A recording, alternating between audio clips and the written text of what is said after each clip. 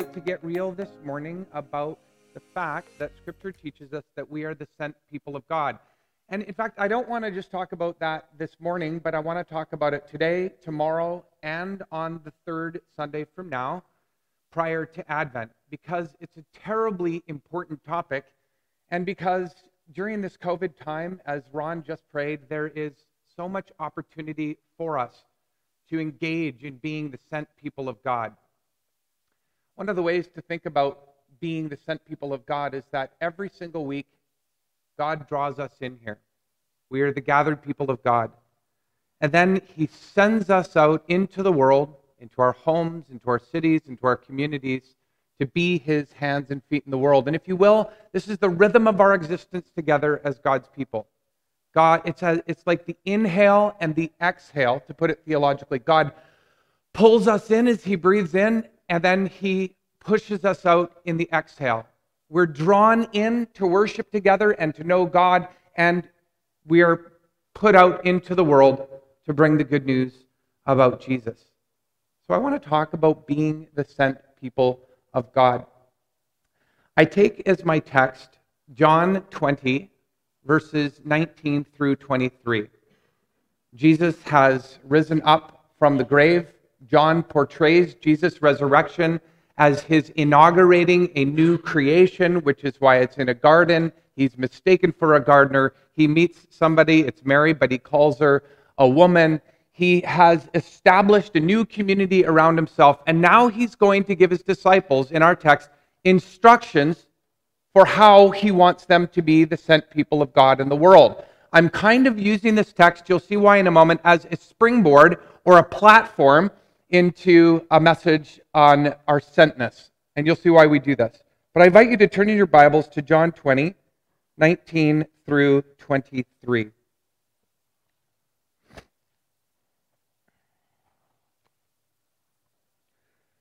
Beloved, listen to God's word.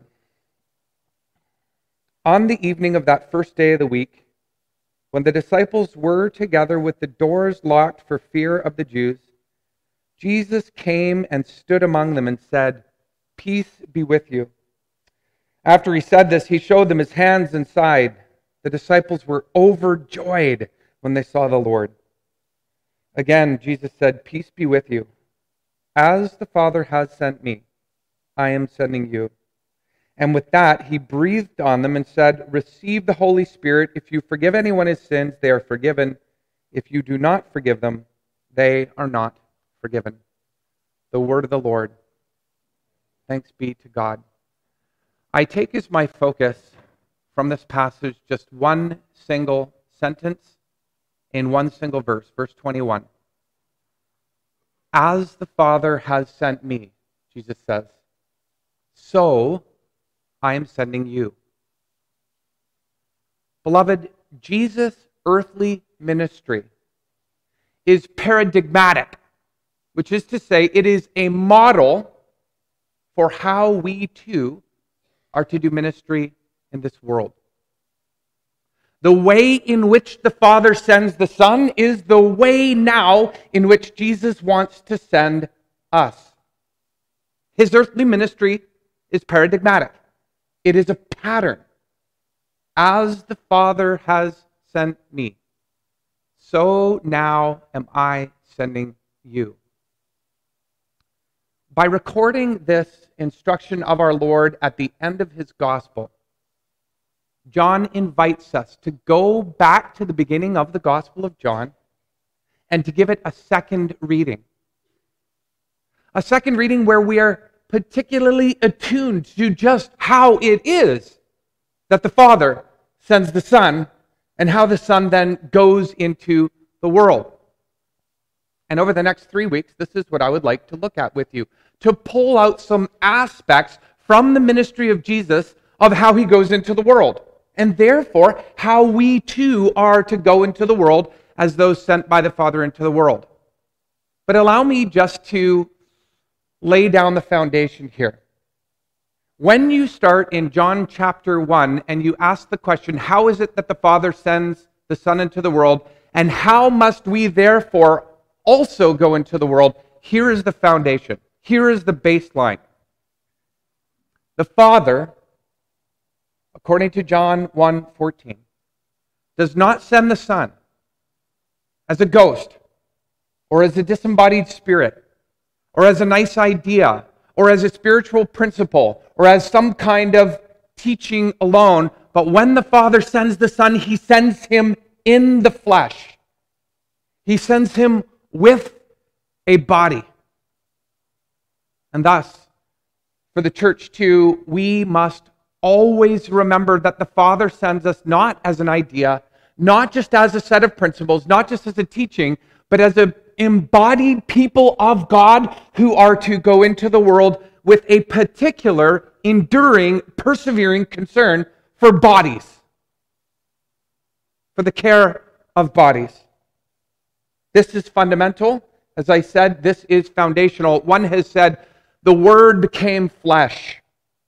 And one of the temptations of the church is to turn the flesh back into Word again, rather than going and being a people, indeed, who live a crunchy materiality under the providence of God, caring for and loving others in the midst of their bodies. So that's the foundational thing. That's or to put it the other way, that's the umbrella under which everything else we're going to say must be understood. As we continue to move in the Gospel of John, we come to Jesus' public ministry, which is particularly instructive for this topic. As the Father sends Jesus into the world, so he sends us into the world. Jesus' public ministry, therefore, is particularly instructive. John is wonderful because he gives us pictures of events, of how Jesus operates in the world. The first ministry activity of Jesus is not only instructive for us, but I think it's a tad bit shocking in the fourth gospel. What we see Jesus doing here is particularly shocking when you compare it to the synoptic gospels, Matthew, Mark, and Luke. Each of them have their own theological emphases, and you get a taste of what their theological emphasis is going to be by seeing what they report as the first ministry activity of Jesus, the first public ministry activity. John is such a maverick, as one has called him. He's so different. And it's fascinating what he wants to emphasize for us in terms of how we too are to be sent out into the world. Unlike Matthew, who tells us that Jesus goes and preaches a message of repentance as his first ministry activity. And unlike Mark, who tells us that Jesus goes and engages in some teaching and an exorcism as his first ministry activity. And unlike Luke, who tells us that Jesus goes into the synagogue, picks up the scroll of Isaiah, and says, I have come to preach the good news to the poor. Major emphasis in Luke. John does something entirely different. Do you remember what it is? Jesus' first public activity in the Gospel of John is that he goes to a wedding. And when the party's about to get ruined because they've run out of wine, Jesus turns a gargantuan amount of water, at least 120 gallons, into a gargantuan amount of wine, 120 gallons. And not just any wine, this is the vintage stuff. This is the finest of fine wines. As the master of the banquet says, ordinarily people serve the best wine first when the guests are not 3 sheets into the wind and sailing, but you have served the best wine to begin with. Beloved, when the Father sends Jesus into the world, I think we can take it from this story, and must take it, that the Father sends him with mirth, to bring mirth, in a spirit of mirth. And if you will say to me, well, what in the world is mirth? I will just reply to you, and why am I using language like this? It is because I believe this word happens to be one of the most lovely words in the English language. And so I want to teach you what it means if you don't know it. The Oxford English Dictionary defines mirth as gaiety or lightness of mood, especially as manifested in laughter, merriment, hilarity. In short, mirth is joy with a particular kind of texture. The joy of being merry. The joy of being able to laugh. The joy of wanting to bring levity into a world that is run out of wine. A little bit of lightness. A little bit of joy. Turn to your neighbor and just say, mirth. You'll know what I mean. It'll make you smile just saying the word. Jesus, when he's sent by the Father, is sent with mirth. With a spirit of merriment, of gaiety, trying to bring a certain degree of joy and levity into the world. And please, make no mistake about it, beloved of God, this wine is the real stuff.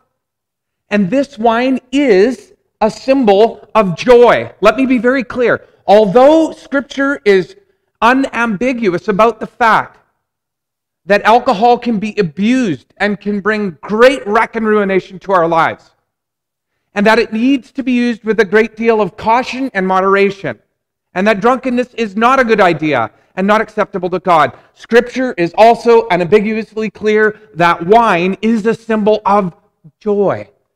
It's a symbol of mirth. It can bring levity into heavy situations.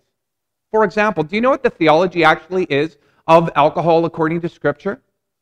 We get the foundation in Genesis. There's so many things that are foundational. We get the theology of what liquor is for in Genesis. Do you remember in Genesis chapter 5, you have this long and what you might consider a very boring genealogy, but there's something said about Noah. And the thing that is said about Noah turns out to be a prophecy. It's prophesied that Noah will give relief from the ground that God has cursed. Noah will give relief to humanity from the ground that is cursed. The idea here is that it's really difficult to make a living. Sometimes it's grudge work, it's painful, it's hard. But Noah, it said, is going to give us relief from that. He'll bring a little levity. He might bring a little merriment. And how is he going to do that? After he gets off the ark, the first thing that Noah does is what? Plants a vineyard. He becomes the world's first vintner. That's the fulfillment of the prophecy. Connected immediately to that text, as you will well remember, is the abuse of that merriment when Noah goes a bit too far. But wine in Scripture is a symbol of joy. It's a symbol of levity. Let me, if I can find where I wrote this. Oh, here it is. Proverbs 31 touches on the same theme. Give beer to those who are perishing, wine to those who are in anguish, because a little bit of this liquid, I'm saying a little bit, can bring a little bit of joy or levity even in the darkest days. Paul says to Timothy when he's burdened down by pastoral ministry, take a little wine for your stomach, Timothy. But then wine also is portrayed in Scripture as a gift that can consummate a celebration. We get this in Ecclesiastes 10:19 and 9:7. A feast is made for laughter, and wine makes life merry.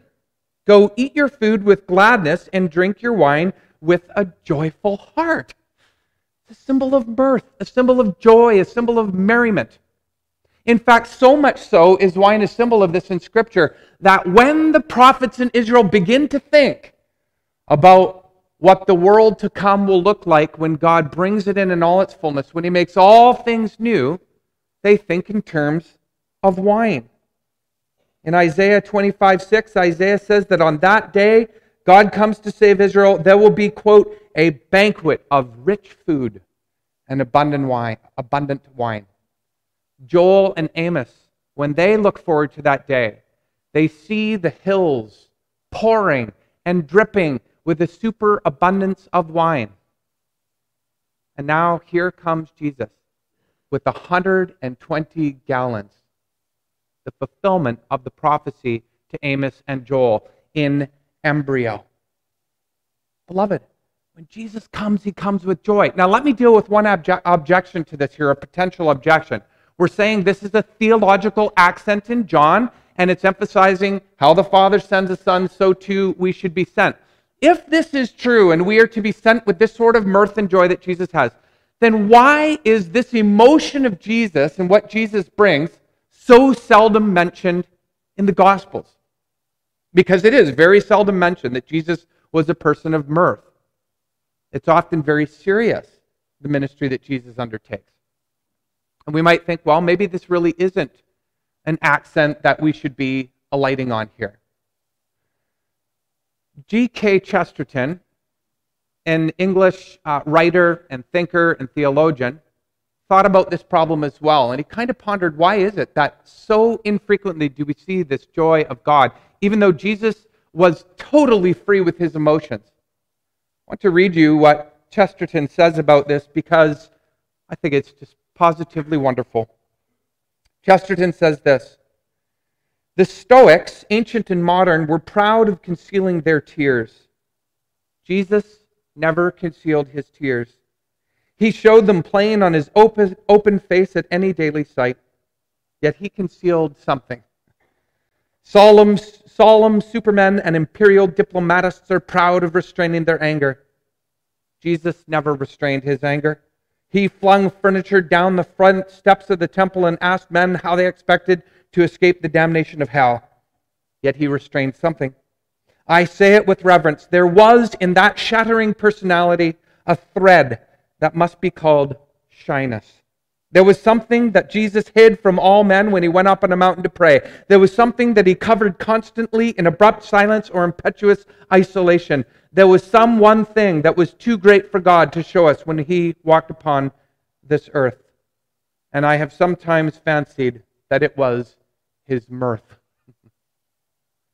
So great is the joy of God that for us human beings to see it in its fullness would undo us. Remember that scripture says that no one can see the face of God and live. Is it possible? Because if you were to see the face of God, you would see the radiance of his joy.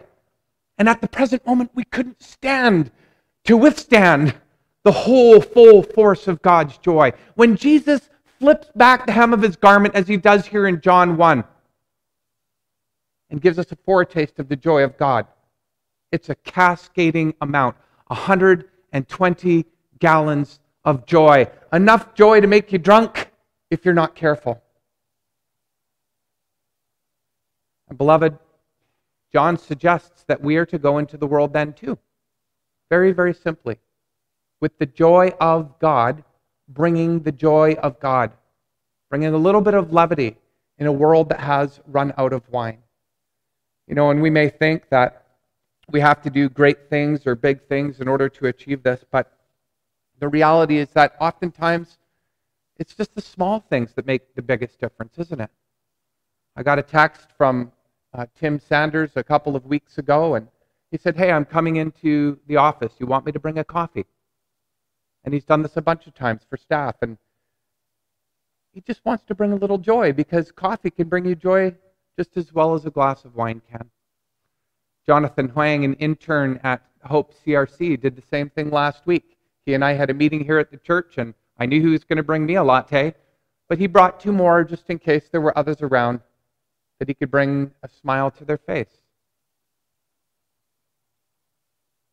When you go to the supermarket, it's hard now with masks, but just to even give somebody a smile, to try and bring a tiny bit of joy to the person at the checkout counter.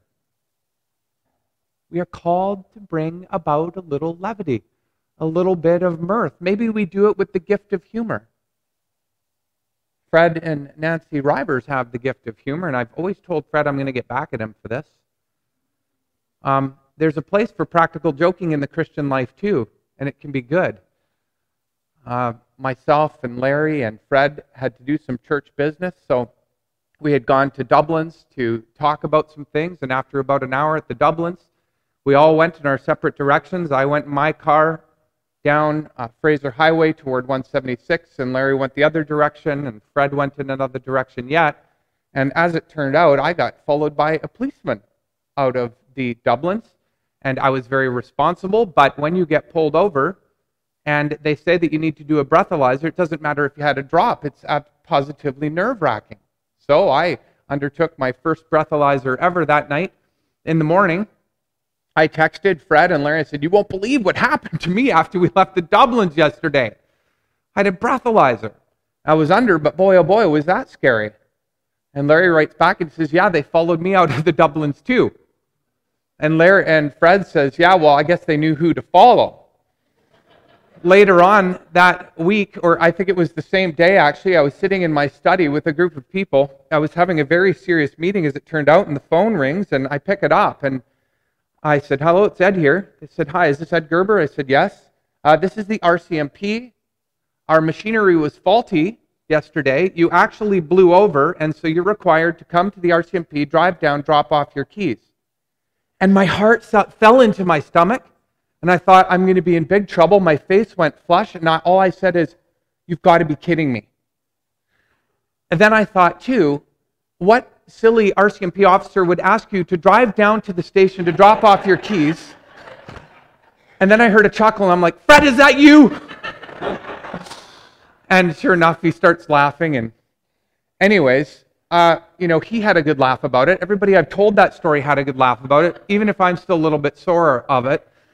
It was positively terrifying. But, to bring a little bit of levity into people's lives, it's a good thing. It makes us feel human again. And one of the things that we, as the new humanity of God in this world, gathered as the people of Jesus, are to do is, if it's within our power, to bring a little bit of mirth, a little bit of levity, a little bit of wine into a world that has run out of wine, and interpret that wine however you will, beloved of God. You know what adjectives should never describe the Christian? Grumpy, glum, cantankerous, crotchety, crabby, sullen, sour, sully. I am not talking about being sad or offering lament or expressing true grief, but as a posture in our lives that our fundamental mode is to be cantankerous, grumpy, sullen. This is not to describe the Christian. The hallmark of the early Christians, and what made a lot of people take a look at them, was their inexpressible joy. Paul says to the Galatians, what has happened to all your joy? It causes him great concern when the church begins to lose its joy. Paul in Philippians says, rejoice in the Lord always. And he means have joy. I think one of the single most powerful movies that has kind of played with this theme that I'm talking about today, how bringing a little bit of joy, a little bit of mirth, a little bit of merriment can actually make a big difference, is the 1998 film that featured Robin Williams called Patch Adams. I don't know how many of you have seen Patch Adams, but it can be quite delightful in this sense. Patch, or Robin Williams' character, is an intern, training to be a medical doctor, and he's surrounded by a lot of doctors who've become quite stoic. They've become cold, hardened. They just want to take care of people's bodies and be done with it. But Patch comes into this hospital setting, and he wants to care not only for people's bodies, but also their souls. There's one scene in particular where Patch goes into a really difficult situation. He goes into the cancer ward in the children's hospital where there's a lot of terminally ill children. And he walks into this room, and it's quiet, and it's dark, it's sullen. And then he's talking to one of these little kids, and he puts this little red nose on. And he just kind of makes little faces as only Robin Williams can do. And the kid cracks a smile. And then Robin Williams takes one of his medical gloves, and he pulls it, and he puts it on his head. And he attaches a straw in his mouth and into the thing, and he blows on it, and the little fingers go up. And then he starts quacking around like a little chicken, and the other kids perk up and start giggling and laughing. And then he grabs one of the bedpans, and he puts it on his head, and he starts marching like a soldier, puts two on his feet, and starts dancing around. By this time, the kids are in an uproar. They're standing in their beds. They've got a bit of relief in what for them is a world that has certainly run out of wine. And it's joyous, and it's so touching. And we, the church, we who have been given the gift of the Spirit by God, which is a spirit of joy as well, are called. We are sent into the world to bring a foretaste of the mirth that is yet to come. But beloved, it's not only, of course, just in wearing noses and doing these sorts of things, but also this is a sign, as Christians go out into the world, it is a sign of the deeper joy of the gospel. that we are saved by God from our sin, that God has loved us with an almighty love in Christ, and that he is bringing us into a whole new world where there will be no more tears or sorrow or sadness or suffering or death, but God will be all in all, and our joy will be all in all. That too is actually here in this text in John 2, 1 through 11. Jesus says to his mother, "Mother, why do you involve me? My hour has not yet come." And as Jenna said a couple of weeks ago, when you hear that in the fourth gospel, it's always pointing toward Jesus' work on the cross. My hour has not yet come. And in this text, we see Jesus prefiguring his work on the cross. So we see this by there's some typological stuff, as scholars will call it, going on in this text. That's to say, Jesus looks like another historical figure, but he goes beyond them in what he does. It's quite beautiful to see the typology that John is working with in the story of Jesus turning water into wine. So think about some of the things we're told in this text. We're told that this is Jesus' first sign that reveals his glory, and as we know, it's a sign that Jesus turns water into wine. And what does that remind you of? It's supposed to remind you of Moses, who engages in a ministry of signs that are explicitly said in Exodus to reveal the glory of God. And the first public sign that Moses engages in is what? He turns water into blood. Here, Jesus performs a better sign that leads to a greater deliverance. Jesus turns water into wine instead of blood because, remember Moses, the Passover lamb, the blood is put over the doorposts. Israel saved by virtue of the Passover lamb, not their own goodness. Well, Jesus is the Passover lamb in John's gospel. He's able to offer wine because he offers his own blood. It's a picture of the redemption that we receive in Christ Jesus. Jesus is also portrayed in this story as a new Joseph. You remember what happened to Joseph. He's rejected by his brothers. He's thrown down into a pit, not once but twice. He goes into the land of Egypt where he's made the second, the right-hand man of the Pharaoh, the father of Egypt, and he ends up delivering the world from a famine. In other words, he's a savior figure. He saves them. And here in John's gospel, there's this very curious line that has confused interpreters of this passage for a long time. Jesus' mother says to him, they've run out of wine. He says, "Why did you concern me?" Next thing she says is what? "Do whatever he tells you." And it's a very curious transition. That phrase, "do whatever he tells you," is precisely the phrase that the Pharaoh of Egypt says about Joseph, as Joseph becomes a savior figure for the whole world.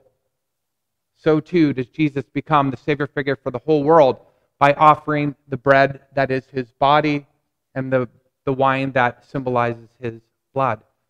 And so it's a sign, John says, that Jesus turns water into wine. A sign. And whenever we as Christians go out into the world and bring joy and mirth, our ultimate goal should be to share the good news of the gospel about Jesus Christ, because this is joy eternal, and this is joy as deep down as it goes. And so, beloved, let us be in prayer and be in thought about how we can bring joy. Joy into our homes, joy into our streets, joy into our neighborhoods, and into this neighborhood. I don't know if you've looked around recently, but my goodness, 72nd, 208th, there's a lot of people coming into this community, and we all know there's a lot who have simply run out of wine. And so let us be the mirth bringers that God has called us to be. In the name of the Father, and the Son, and the Holy Spirit. Amen.